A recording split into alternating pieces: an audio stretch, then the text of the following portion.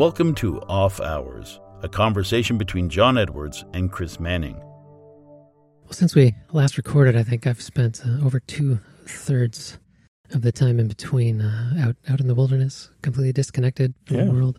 So what's been happening? All sorts of fun stuff going on around the shop. Ended up spending a big chunk of that time, actually, when you were gone, building a crate that's going to go and ship off some equipment to a guy in the States that I sold some machines to. So, yeah, building a large crate. That was a large part of that time. I should have hewn some lumber for you. You know, lumber is frustrating these days with the astronomical prices of lumber and the really low quality of it. It's crazy. So, yeah, it probably would have been better quality than what I bought from Home Depot. Although I wouldn't have had time to dry it between now and then. You know what? That wouldn't have mattered. It would have still been. It probably would have been drier than some of the stuff that I got. That was ridiculous. Yeah, low quality lumber these days is frustrating. Yeah, I just picked up 12 sheets of spruce plywood, half inch. And it got a little wet on the way home, but it seems good otherwise. Yeah, plywood's usually not too bad just because of the structure of it. But this was dimensional lumber, and so it was miserable. At least they're 2x6s, so they tend to use better quality wood for that, but it's still not fun. And nice and warped. You gotta get it all straight for your crate. Yep, yeah, exactly. So, well, that the crate is pretty bomb-proof and should make it down to the States in one piece. So you're going to be sad to see this piece of equipment go? Honestly, it's an engine a straight line engine that I sold, and I haven't actually used it for a while. I did have it set up for doing pens, so that's all it was set up to do for years. It was just doing pens, but I'm not doing enough pens at this point to justify having an engine like that sitting around for set up only to do it. So I will. I'm happy to let it go to somebody else. I do have another more capable engine around that I can use for doing that anyway. So it's not as if I'm losing the capability of engine turning pens. And I take it you've kept the fixture that you built to be able to turn the pens? Yeah, absolutely. Yeah, that was nice. That I converted an 8mm watch lathe to a pen chuck for my straight line engine. David Lindo helped me do that years ago, and it has been an incredibly useful device. I can either use a ratchet mechanism on it to have a sort of regulated distance between turns, or it also has a worm drive on it, and I can reliably do sort of 4,800 divisions around a cylinder using the worm drive if I want to. So the combination of them makes it sort of nice to be able to do whatever I want on a piece, and I can reproduce exactly what I did, or I can go back and pick up a cut if I need to, or whatever, just because I've got the flexibility with that thing to do it. Yes. Very clever, very ingenious the first time I saw that. Yeah. I was quite impressed with what you had done there. And it's also nice because being a lathe the way that it is, I've got access to the 8mm collet, so I've actually just made a bunch of mandrels that use the 8mm collet back end to fit in there. And then I've also got a tailstock, and the tailstock has a 5/16 hole through it, so I can put precision rod through there and make custom holders for the tailstock, so that I can support the back end of the pen or whatever else it is that I'm turning. So it's quite nice. I've actually thought about making a newer one using a slightly larger lathe headstock, probably something off of a tag, mostly so that I can get more center height between the center of the lathe and the bed, and then also be able to extend the length of the bed a little bit so that I can put longer items in there. There have been a few times when I've had requests from people to do engine turning work on things that were just too long to be able to put on that particular setup. So it would be nice to be able to set something up with a little bit more flexibility. Did you eventually let the fine people of Instagram know that it was not a watch box? No, I never did, actually. For those who don't know, don't follow me on Instagram, I did post on Instagram that I was going to use that crate as my shipping material, my packaging material for my watches. I think most people figured out that I was joking about it, but I think a few people may have thought that I was actually going to do that. Yeah, it turned out in my mentions there on Twitter, I missed a back and forth with Dr. Struthers about some chiming watches as well while I was away. So it's too bad I missed out on that. Mm-hmm. And you've been inspired recently by another little project she's been working on with one of her polishing aids. Well, that was actually something that they built. I think Craig and Rebecca built that years ago. It was one of their first sort of tools for making their own watches. They're working on their 248 project. And this is for polishing screws, polishing the heads of screws, specifically for doing that black polish on the screw faces when you're finished machining them. And it's nice because it uses an 8mm collet to be able to hold the screw in place, and then you can sit there and use whatever level of abrasive is appropriate up to getting it to a black polish. So it's a nice little setup. I've seen a bunch of people doing different things, different setups in lathes.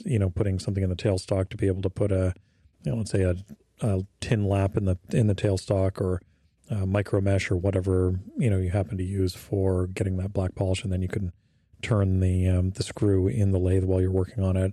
I've seen a couple of different setups like this. Henrik Capella at KHWCC, he teaches making a similar setup to the one that Craig and Rebecca made, and it uses again a collet to be able to do it. Although I like Henrik's a little bit more, just because it has the ability to adjust the height of the feet, so you can get that face perfectly perpendicular to the line, the axis of the screw.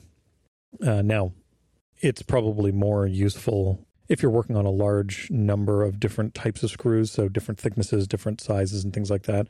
Craig and Rebecca's is probably fine if you're working on screws that all of the sizes of, because they're all the same, the head is all the same thickness.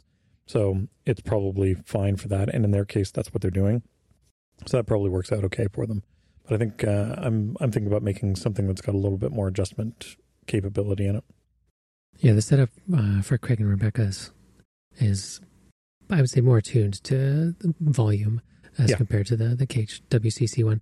And I would say with both of them, the KHWCC one more than that, you do have to be very mindful of the fact that you are truly parallel, because you could end up with a screw head that ends up sort of cockeyed and is not perfectly parallel between the top of the screw head and the bottom of the screw head, which was one of the nice things about the lathe style ones, or the Roll-to-Fix was a company that made a setup for polishing screw heads back in the day with bell metals and tin and whatnot. Mm-hmm.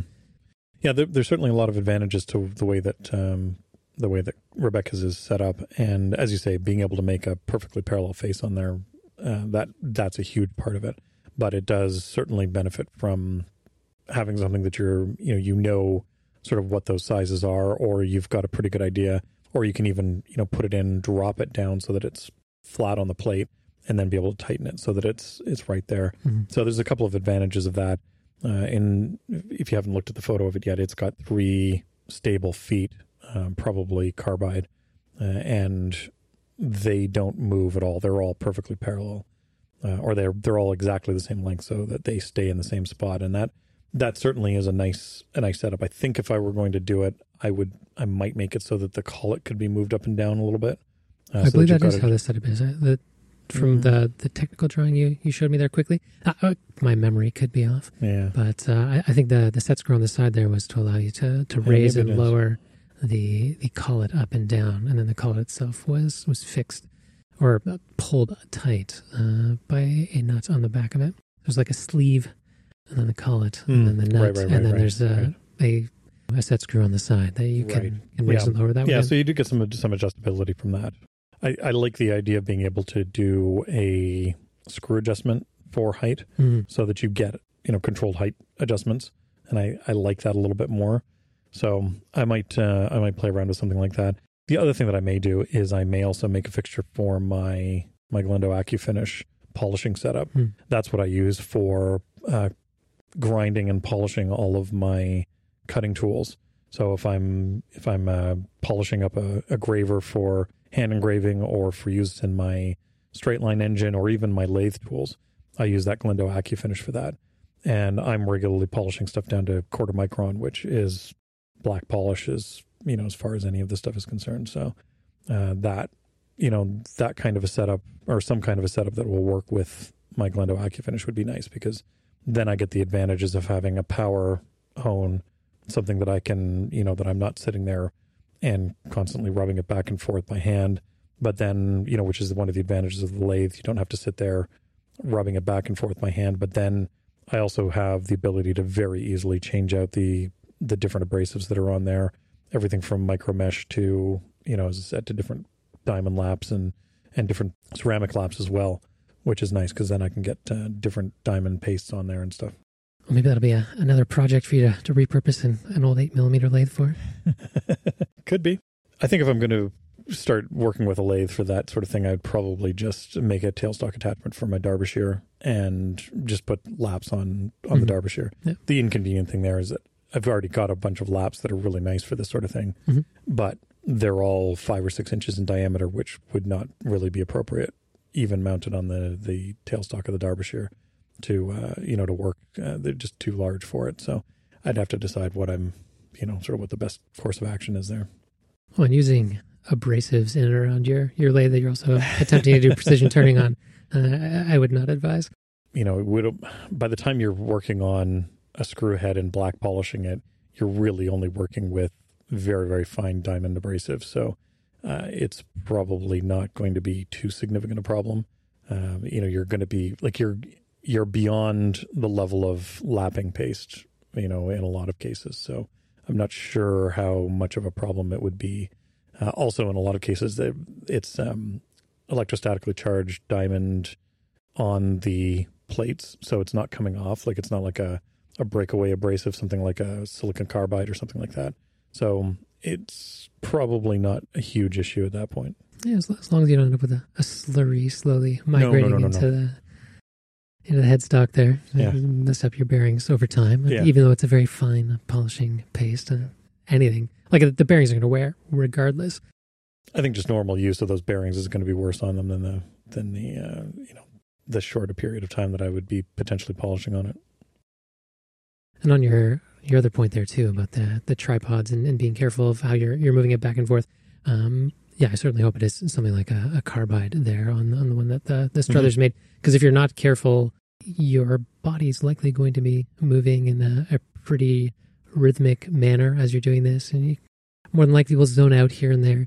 And I think over time, those feet would want to wear differently. And that's something you'd want to be careful of there with that, where it's not so much a tripod setup, where it's like the KHWCC one, where your component being polished is one of the feet of the tripod. It's a tripod setup with an additional piece put down. So you've got more of a quadruped there. So it's not going to necessarily stay as level as you like or guarantee that it would stay that level. Same goes for that set screw too. The fact that it's not being pulled in concentrically the way it is with a collet, the way it's fixed, is probably going to give you a slight angle. It's likely not going to be perceptible. I'm positive this setup is perfectly fine for what they're doing. But there's certainly margins of error in there that you should be mindful of as you're doing the polishing work. But I'm interested to see what you end up coming up with. I use a very ancient tripod setup that I inherited from an English watchmaker. A tool I use could very well be 100 years old. I have no idea. And frankly, something like that would work perfectly fine as well for a lot of what's going on. In my case, I'm going to be producing enough screws that I want to make something that's easy for me to use and easy for me to adjust and easy for me to produce good quality work without needing to think about things like parallelism between the face and the back of the screw, things like that. So it's and also being able to use the abrasives that I'm happy with, that I can get good that I know that I can get good results with.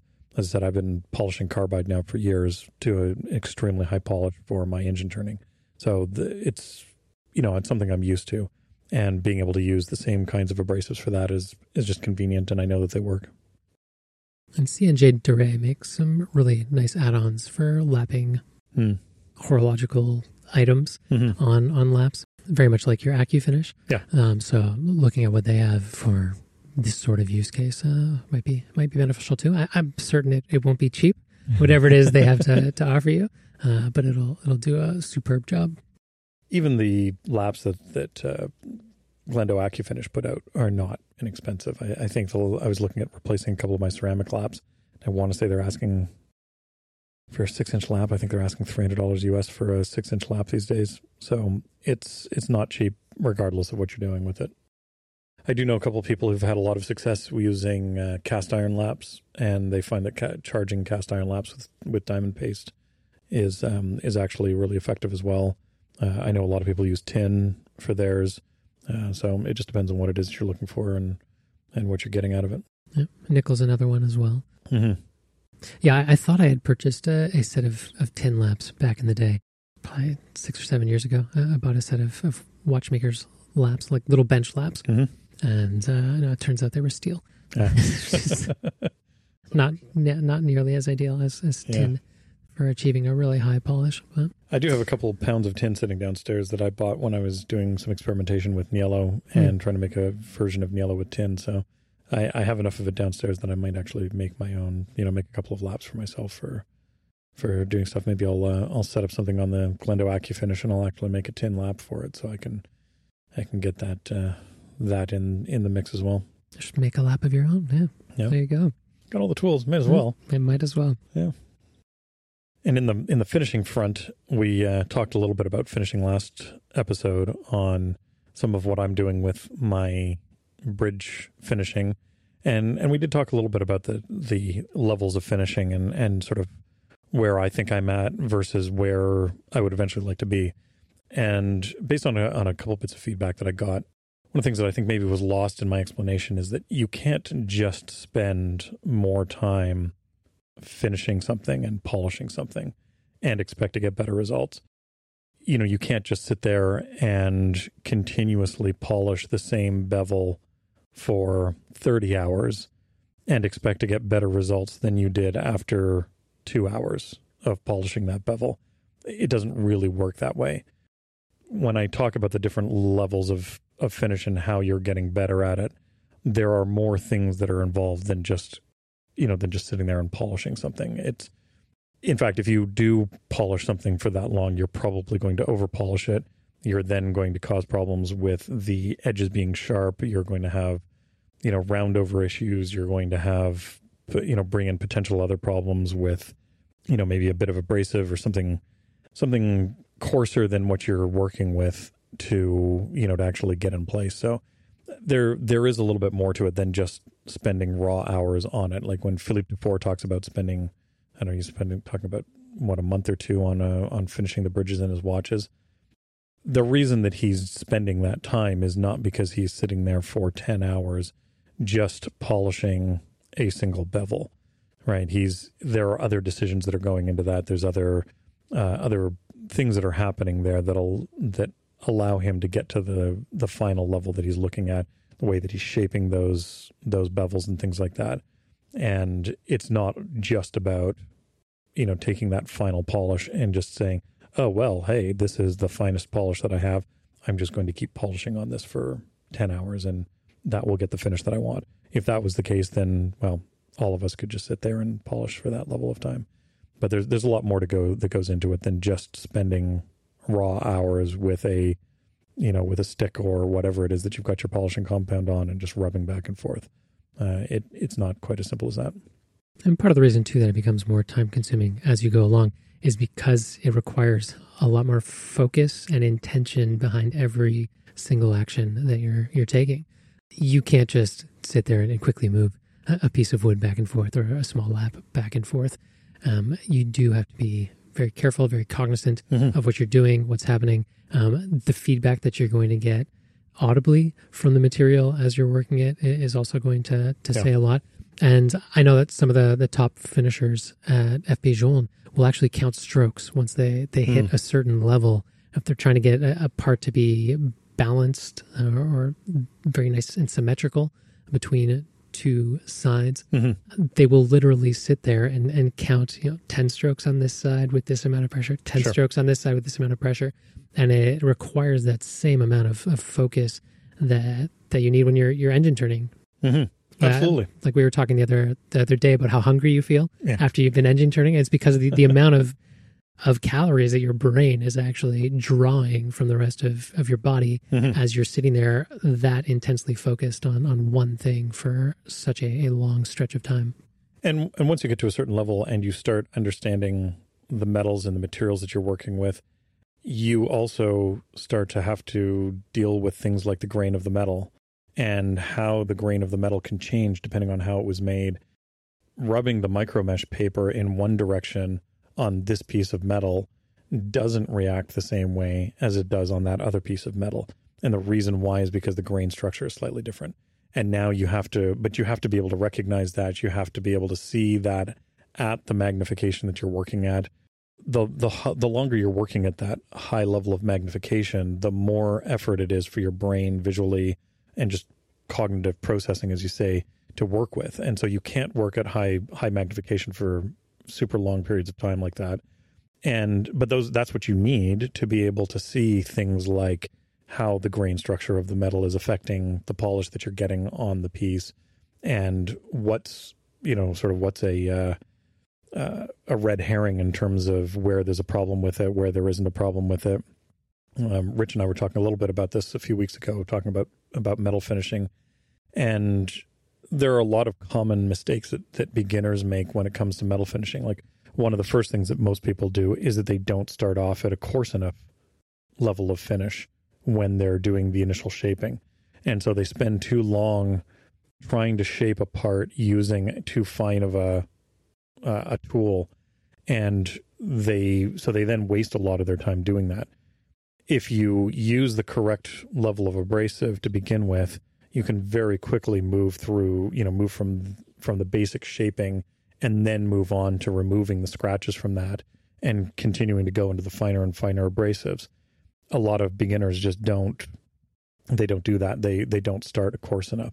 And then the other problem that they run into is that they think that they can go back, or they can remove the scratches from, let's say, the sandpaper 2 previous levels before with the finer sandpaper, and that if they just keep going at it long enough, that they'll remove the deeper scratches, which they should have removed on the previous version, the previous level of abrasive. But the problem you run into there is that often you can't. Often what you're doing is you're just going to round over the deeper scratches with the finer abrasive. What you need to do is go back a level, take out those scratches properly, and then proceed forward. A lot of people, especially a lot of beginners, just don't want to go backwards. They think that if they go backwards, they're going to have problems, or they're just wasting their time. But what they don't realize is they're actually going to get a better finish by moving back a step, taking out that scratch. So in my case, I'm going from a 10 cut file to a 10 micron micro abrasive. And then I'm going to, I think it's a 3 micron, a 1 micron, and then a 0.3 micron in those micro mesh papers. If I'm sitting there on the 1 micron micro mesh and I'm seeing scratches that were left there by the 10 micron micro mesh, I'm not going to try and take them out with the 1 micron. I'm actually going to go back to the 3, take them out properly with the 3, and then go back to the 1. Because otherwise I could be spending far too much time trying to remove those 10 micron scratches using a 1 micron paper. And also that I may just never get them out. I may end up with all these little rounded over scratches, and that's hugely problematic. So there's a lot of little things like that you start to learn as you get more and more experience with this. So things that will just make the overall level of finish better, things that will speed up your process as well. And this is why, just sitting there for hours on end is not necessarily the way to go. And one way to help identify whether you've gotten all the scratches out earlier on, this doesn't work as well when you get finer and finer, because you do have to respect the grain of the material, is to actually change the direction in which you're passing over it. So once you see that all of the lines you're leaving behind are all going in one direction, then you know that all of the lines that were going in the opposite direction or slightly offset from that with the previous mesh that you were working with, that you know that they're all gone. Mm-hmm. And then you move on to the next one and then change your orientation again and work that. Oftentimes at the end of a level of abrasive, I will actually take the last few passes perpendicular to how I've been polishing up until then. Because at that point, you're going to then see, okay, are there any of the previous level of abrasive scratches still left in it? And then also when you start working on the next level, you're immediately working perpendicular to the last couple of passes that you did with the coarser abrasive. And so it becomes much easier to identify when you've removed those previous abrasive scratches. So there's little tricks like that. Unfortunately, with some things, especially something as small as the bevels that you're using, en gauge, it's tough to hard, yeah. It's tough to do that, especially because if you're moving, let's say, if you're moving perpendicular to the axis of the bevel, it becomes very easy to change the angle that bevel is at all of a sudden. Whereas if you're moving along that bevel, it's much easier to maintain that exact angle that you're working on. And that sort of thing can be problematic if you're not careful, especially when you're working on the more abrasive stuff. Like I wouldn't really do that with a file, for instance. I tend to prefer working with a file so that I'm moving sort of parallel to the length of that bevel. And that way, even though it leaves, deep scratches in that direction, at least I know that I'm creating and maintaining that particular edge and angle exactly how I want it. And then when I start dealing with the micro abrasives, then I'm willing to go sort of perpendicular to the length of that bezel. Mm-hmm. And if you focus too long on a single area, say trying to get out a deep scratch, you can end up with a wavy effect. And absolutely. That can absolutely ruin absolutely. A piece. Yeah, it is certainly an art. Yeah. Getting a really fine finish on things. And as well, if you're trying to keep really flat surfaces, like the type of finish you'd see with a lap, you're generally better off with a lap. That's why a lot of the anglage that you see in watch movements is rounded and not this really rigid 45-degree angle, unless it was done with like a diamond cut chamfer, like a diamond tool to create that diamond cut chamfer. Because to achieve that otherwise by hand, you're bound to end up rounding it in some way, just in the motion of your body. Yeah. Yeah, that's one of the things I'm fighting with. I am actually putting flat surfaces on there. I'm not putting a round curve on those bevels. And it certainly does take more work to do that. And it is, you don't have as many places to hide when you're working on a flat surface like that. And then a few other things that, for those of you who are interested in getting into doing fine finishing on things, a few other things to keep in mind. One, change out your abrasive faster. Most people tend to continue using a file or a piece of sandpaper or whatever far too long. It's loaded up with material from what you're removing, and or it's lost its abrasive. A lot of abrasive material is designed to wear away. That's part of how it's working as you're abrading the material, and so you're losing that thing that you're trying to get. Now, in the case of files, for instance, when I'm working with my jeweler's files at the bench, what I do is I tend to migrate the files to finer and finer finishes. So something that started out as a coarse file, after I've used it for a while, will end up getting moved down the bench to more of a fine file. And then I buy a new file that's coarse. And I, sort of slowly work its way down to the point where it's not really useful, and then it gets turned into a knife or something like that. But with things like sandpaper, the average person who uses sandpaper for, let's say, finishing some wood occasionally, or maybe sanding some paint that they've been working on, they would be shocked at how quickly I discard sandpaper. It is a consumable that I go through very quickly, even with the micro abrasives, where you're not really building up a lot of material on it, or you're not removing a lot of the micro abrasive that's on it. I get rid of those very, very fast, and I'm constantly switching them out. And then the other thing that people don't do is they don't clean their work in between moving from one abrasive to another. It's absolutely vital. And especially at this level, if there is even the smallest bit of abrasive or a particle from the, from the piece that is left on the work, and you go to the next level of abrasive, you have basically invalidated that finer level of abrasive. You need to clean the work before you go any further. In some cases, that means, doing a proper full clean on it. And like when I'm doing the work with, particularly once I go into the polishing compounds, once I move into polishing compounds, because I'm using two different layers in this case, I actually do a full clean on the part from one polishing compound to the next. Because if I don't remove the Luxor polishing compound before I start working with the rouge, I'm wasting my time. The rouge is never going to do what it needs to do just because there is still some of that Luxor polishing compound there.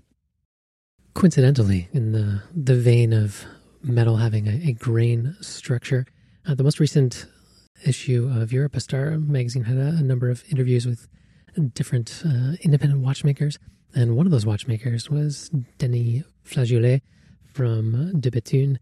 And one of the key quotes from him that stuck out to me when I was reading his profile was that he's discovered in time that you work metal like wood because metal is fibers, is the way that he framed that. So he certainly agrees with that grain structure. And I would say that most physics professors or physics professionals would also agree with you about the grain structure inherent within metals.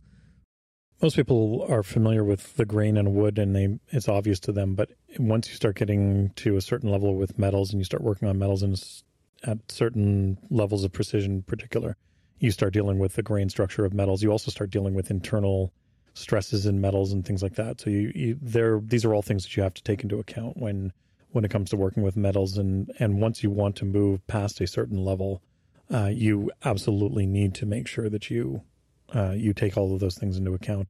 And it's one of the reasons why people become picky about where they get their metals. Mm-hmm. You don't just buy whatever scrap, you find at the local metal dealer and, from the back corner or whatever.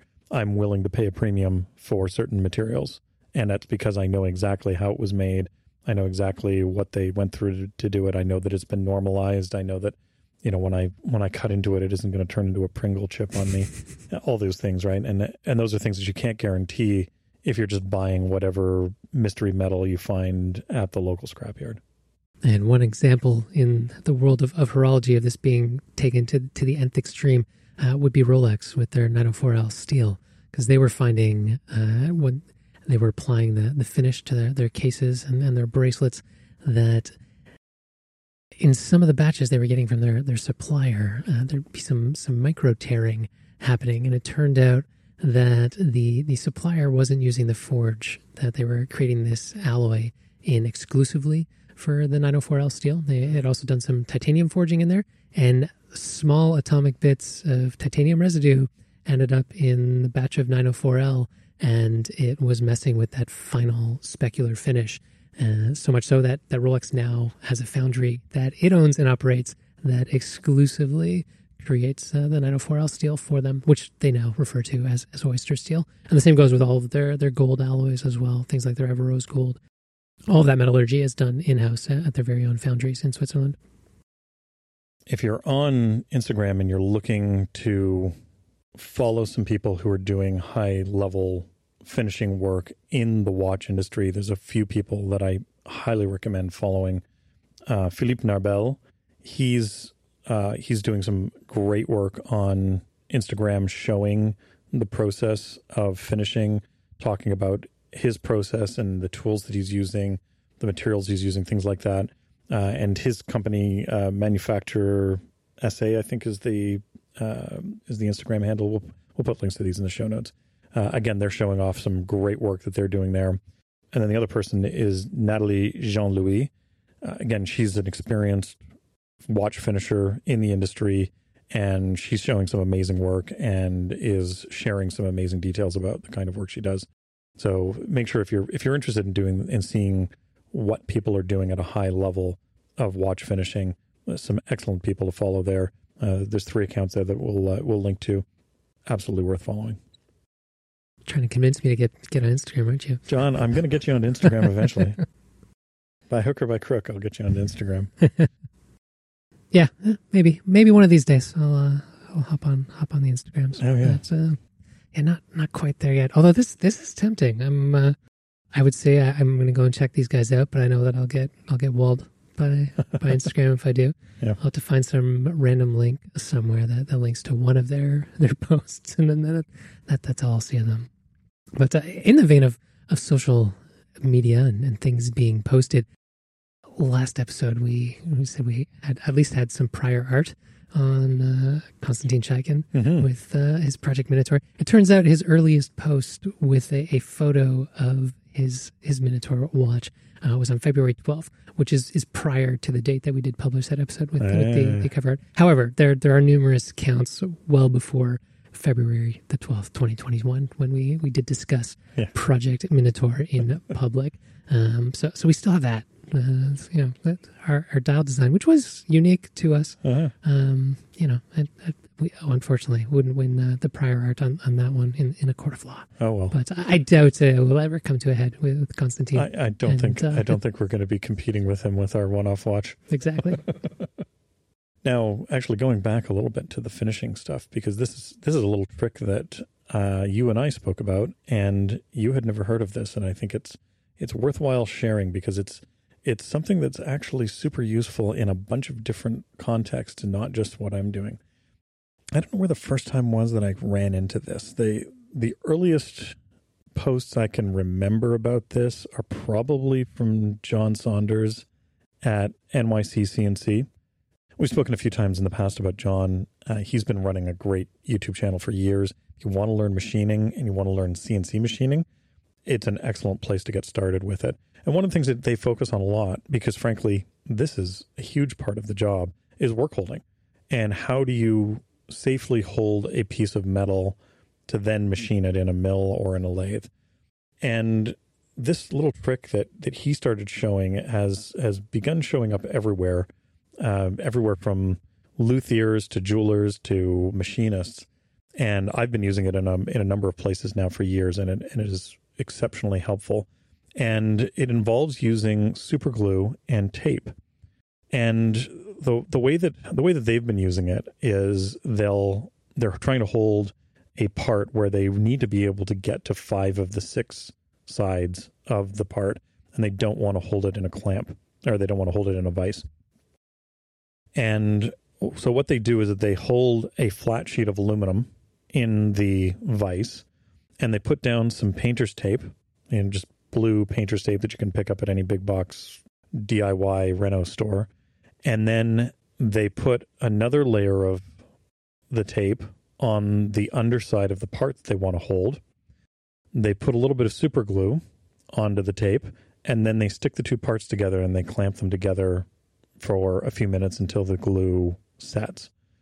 And at that point, you've created a very stable, very solid hold on the workpiece. And it can handle a surprising amount of load against it. It has a lot of lateral stability and a lot of lateral hold. It doesn't hold up well if you pry it off. It pops off very easily when you pry it off. But in terms of side loads on the part, it actually holds remarkably well. And this is super, super useful for very thin parts. So whether you're working on a thin sheet of metal that you want to be able to grab and you don't want to deform it, because one of the problems when you're holding something in a vise is that you can very easily deform the part that you're working on. So this is a great way to be able to hold it in place and be able to actually, keep it flat and keep it stable. I know that in the watch industry, there are a lot of watch manufacturers that use things like super glue to hold dials onto chucks while they're working on them, whether they're doing engraving work or whether they're doing engine turning and things like that. Or they'll put it onto a plate that they then hold the plate in a chuck. So there's a lot of that kind of thing going on. But the advantage of this is that it's very, very easy to then pop the part off of the work holding surface afterwards. So I've actually been using this recently to hold down the bridges that I'm bead blasting with the ruby material that I'm blasting with. So I'll actually hold the parts down there. And the advantage of this for me is that it gives me a good solid work holding surface. But then I don't have to spend hours, dissolving super glue off of the part or whatever to get rid of all of that. And, you typically do that in acetone. In this case, it's very easy to just peel the painter's tape off of the back of the part, and it doesn't leave any residue behind. Very, very simple to work with. The tape that I tend to use on the dials is a masking tape for the powder coating industry. And the convenience of that, it's a plastic tape, and it's a more consistent thickness I get better, sort of better consistency there. And therefore it keeps the dial more level. Like I'm not worried so much about there being deformation in it. And I'm talking about very, very small amounts, like less than 1,000th of an inch, but that's still enough to show up in my engine turning. So the advantage of this masking tape for the powder coating is that you do get a more consistent surface. It's flatter and it's nicer to work with. So I'm really, really happy with the results that I get off of this. Again, holds down more than fine when it comes to the forces that I'm putting on it when I'm engraving, when I'm using it on the straight line engine, whatever. And I'm super, super pleased with it. And then what I can do is I can build a standardized plate that I can put these dials onto, and that I can hold in place on the, on my lathe, on my engine, whatever it is that I'm trying to do. I don't have to worry about having a lot of excess dial material around it to hold on to, because that's a big problem. I've seen people use rings that hold down the outside edge of the dial material. But the problem there is that you need to have waste material that you then cut away, which, okay, if you're working on an inexpensive dial material like brass or whatever, that's not a big deal. Silver, not a big deal. Palladium 500, it starts to get expensive. Gold, platinums, it starts to get really pricey to have a lot of waste material there. So this is a really good way of being able to get that stable surface, that nice hold that you want, without needing a lot of excess dial material there to hold on to. Yeah, I haven't had a chance to try this myself yet. I didn't drag a mill with me out into the Canadian wilderness. But I am curious to try this next time I have to, say, make a setting lever or a flat part like that from a watch. I can see it be useful for, chronograph hammers and things like that as well. I have had to make the odd one for vintage pieces for which components are no longer available. And this would be a fantastic way to work gold. The only time I've ever had to use an eyewash station was I got interrupted while I was heating up a part to release a cyanoacrylate bond. Just to get the two pieces apart quickly, because it works a little faster than using acetone. Yes, it does. But you do have to be mindful of turning the heat off at just the right moment. I thought I would be quick enough with this quick request someone had made, but of course I got interrupted within an interruption. And by the time I walked back into the room, just opening the door was enough for the gas that had been let off. That I flicked off, closed my eyes, flicked off the switch, and headed for the closest eyewash station as quickly as I could. That was just completely noxious. So I like the fact that this is easier to lift the part right up off of. You don't have to worry about dissolving the cyanoacrylate or heating it to break the bond. It just pops right off. I would be somewhat concerned about thinner parts. I don't know how thin of a part have you been able to pop off without warping? 0.1 millimeter. For real? Yeah. What were you doing at 0.1 mil? Yeah, you get some thin sheet that you're working on, some thin foils and stuff like that, and you can get some pretty thin stuff in there, and it'll pop off easily enough.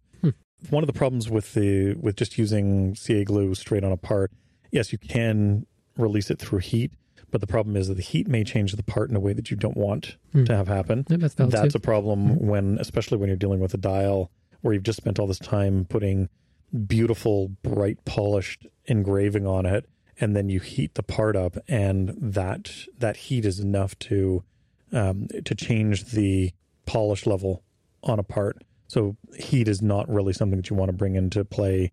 Depending on what you've done with a dial, you don't necessarily want to do that. You can also end up with deformation in the metal because of the heat, especially if it doesn't heat evenly. You can get some deformation, or you can affect the temper of a part if you're working with steel and you're already working on something that's been hardened. So this is a great thing to do if you're black polishing a piece of steel that's already been hardened. You don't have to worry about that. And then also you end up with problems with acetone. So for instance, if you leave a piece of brass in acetone too long, it starts to affect the brass, and you start getting a lot of discoloration with the brass. So this is sort of a nice balance in between. It gets you in and out quickly. You don't have to worry about using a wax chuck, which is the traditional way of doing this sort of thing. That can be a bit of a pain to do. And boil it off in mineral spirits. Yeah, exactly. So this just has so many advantages. It has speed going for it. It has reasonable work holding. You get some pretty strong work holding out of it, and you get really nice flat, even, work holding surfaces, which is great. And you, as I said, you can hold some really, really thin parts on here if you want to. And it works out really well. Yeah, the hot plate I was using was a Simeric hot plate from Thermo Fisher Scientific. So Sure. it's another reason I was okay leaving it for the very short, what I thought was going to be a short interruption. So you can set the temperature. And it's usually very good about holding it at that temperature. So I wasn't at all concerned about messing up the temper because I was well below what that steel component had been tempered at. Sure. But yeah, I was completely caught off guard when I opened that door. I am excited to give this a try sometime. Yeah, and do you see these days? There's a lot of luthiers who are using this, especially when they're working on veneers. They're let's say they're doing a fingerboard for a guitar or something like that, and they're doing an inlay into it. This is a really convenient way of holding the fingerboard down to the bench while they're working on it, or if they're doing some kind of a heavy level veneer that they're putting on the top of the guitar, and they need to do some carving in it or whatever. This is a great way, again, of being able to just hold it down. Be able to, they can just put it straight on their bench if they want to. So you can hold down a thin piece of wood, which otherwise you really don't have a good way of holding, and then be able to use a hand plane on it or gouges or whatever to shape the piece of wood and carve it. So it's being used all over the place. It is a really powerful technique, and it's not appropriate all the time. You can still quickly get to the limits of its work holding when it comes to, let's say, machining a piece of steel or brass or aluminum or something like that. If you're trying to make a 3/4 inch deep cut out of a piece of aluminum, this is not the way to hold it, right? You need to be gentle. There are limitations on it. But one of the nice things with the videos that John has produced on this is that they've actually tested some of that, and they've said, okay, here is a 2x3 inch block of aluminum. How hard can we push this before it releases? And they push it really hard. So it is quite remarkable. If you've got enough surface area, then you can do that. I've also seen people use vacuum chuck. I know the Breguet uses vacuum chucks on some of their engine turning equipment.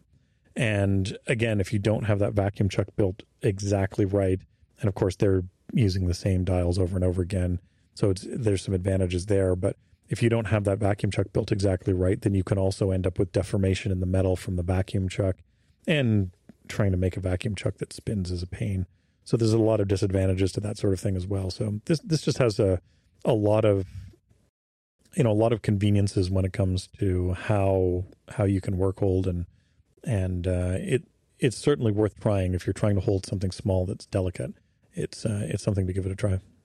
I remain curious as to how you got that 0.1 mil piece off without deforming it. It must have been a very, very thin razor blade. Delicate touch. What'd you do? What's the secret there? I can't give you all my secrets, John. Come on. Well, I do appreciate you sharing this one with me. It is a game changer, really, for work holding, especially on small flat components, like a lot of the stuff that I end up having to recreate. And that's just it. A lot of jewelers, a lot of watchmakers, even machinists, woodworkers. There are a lot of people that are listening to this and are struggling with that kind of work holding. And this is one of those tricks that it will shock you the first time you use it, and it will just work. And it really is remarkable. So we'll put a link to the powder coating masking tape that I use. I get it from McMaster-Carr. I'm sure you can get it from other places, but McMaster-Carr is convenient to get it from. And you can get it in different widths. So I have some in 2-inch widths and 4-inch widths, depending on the size of piece that I'm working on. And it's really nice stuff to use. So we'll make sure to put links to that. And if you don't need that level of consistency in the base layers that are holding this, then you can also just use regular painter's tape that you pick up at your local big box store, and it works really well. And if you, dear listener, happen to use this technique yourself, we'd love to hear about it. Feel free to drop us a note at hello@offhours.show, or reach out to us on the social media platform of your choice. Thanks for listening to Off Hours. You can find detailed show notes at offhours.show. If you'd like to keep up to date with the show, follow us on Twitter @offhours. John can be found on Twitter @UnderTheLoop, and Chris can be found on Twitter and Instagram @silver_hand.